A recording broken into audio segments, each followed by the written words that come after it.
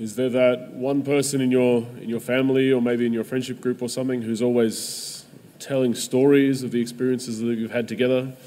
And perhaps it's, your dad starts reeling off a story and like, oh, Dad, I've heard this 1,000 times before. But it's something very natural that we do as human beings. We tell stories, we tell over and over again these experiences that we've had in our lives, particularly the experiences that we've shared together. And it becomes kind of part of our sharing and our culture. And even, I was thinking today of how so many popular songs and that we hear are written in the world relate not only people's personal events, but even there are songs about historical events and that you're telling an experience that everybody's had together.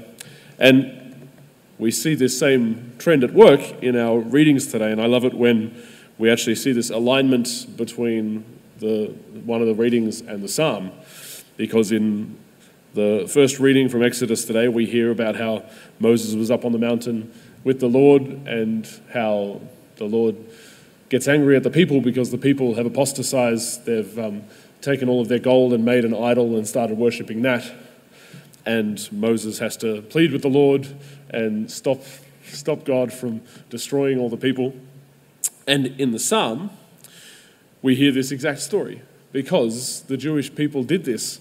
Not only did they record the things that had happened in their history in the writings of their scriptures, but the book of the Psalms, which is really the songs that they would sing together in praise of God and in their liturgies, they tell the stories again. It's not just praise of who God is, but it's praise of who God is in the story of their relationship with God, of how he's worked with them, how they've turned away from him often enough, how that relationship has unfolded. And this is their religion really springs out of sharing those stories, remembering where their relationship with God has gone. And remembering is really the important thing at work here, and it's something essential for our spiritual lives, that we remember what our relationship with God is like, and we do that by remembering that journey that we've gone with God. Just as each time we come to Mass, we remember by listening to the word of God that he's spoken to his people throughout the generations. We remember the events of Jesus' life and of the apostles and of the Old Testament. But also it's good that we remember in our own lives that journey that God has taken us on. Those moments when we've most needed God, those moments when God has most powerfully spoken in our lives, those moments when we've really seen God's hand at work, when we've seen the beauty of that relationship and the love that we share with him. It's good that we remember those moments, because in remembering, it's not just that there's a fact of some past event that we have, but there's a real rich understanding of remembering that the Jewish people had, that it actually made present now. What the past thing that we're remembering is actually present now to us in the act of remembering. And this is the kind of idea that happens in our sacraments, particularly when we celebrate the remembrance of the Paschal Mystery in the Eucharist, that Jesus' sacrifice is present to us.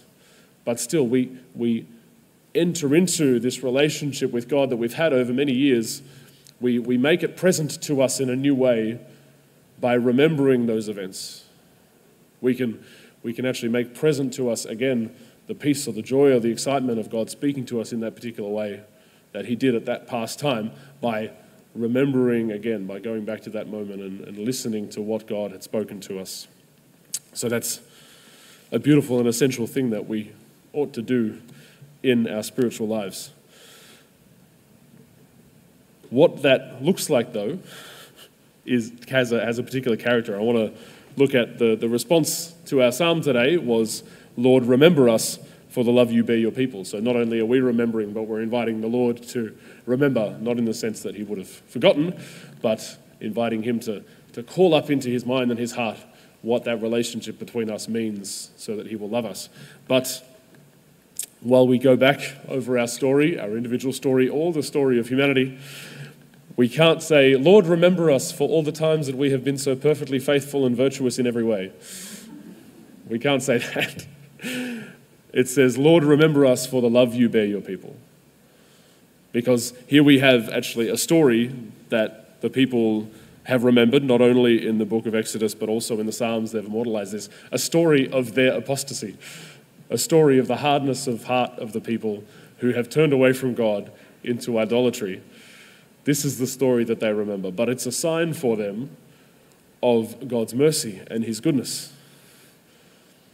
And so when we look back at our lives, it's not that, oh yes, I've done so much to deserve God to give me grace. No, I look back at my spiritual journey and I can see how needy I've been, how many times I've fallen away into sin, and how good God has been in still guiding me, in still reaching out to me, and still speaking to me those words of encouragement that I need. It's his mercy that is shown through all of that. So just as the story of all the scriptures and the history of God's people, the story of our lives point not to our perfection, but to God's mercy and wanting to walk with us, even when we've turned away again and again and again. So let's remember God's love for us as we implore him to remember today through our readings, as we did with the psalm, but also in this sacrament. We remember the love that he has for us, and therefore invite that grace that he poured out by Jesus giving his life on the cross, that we can invite the Lord to remember that love and to give us that grace again today and every day.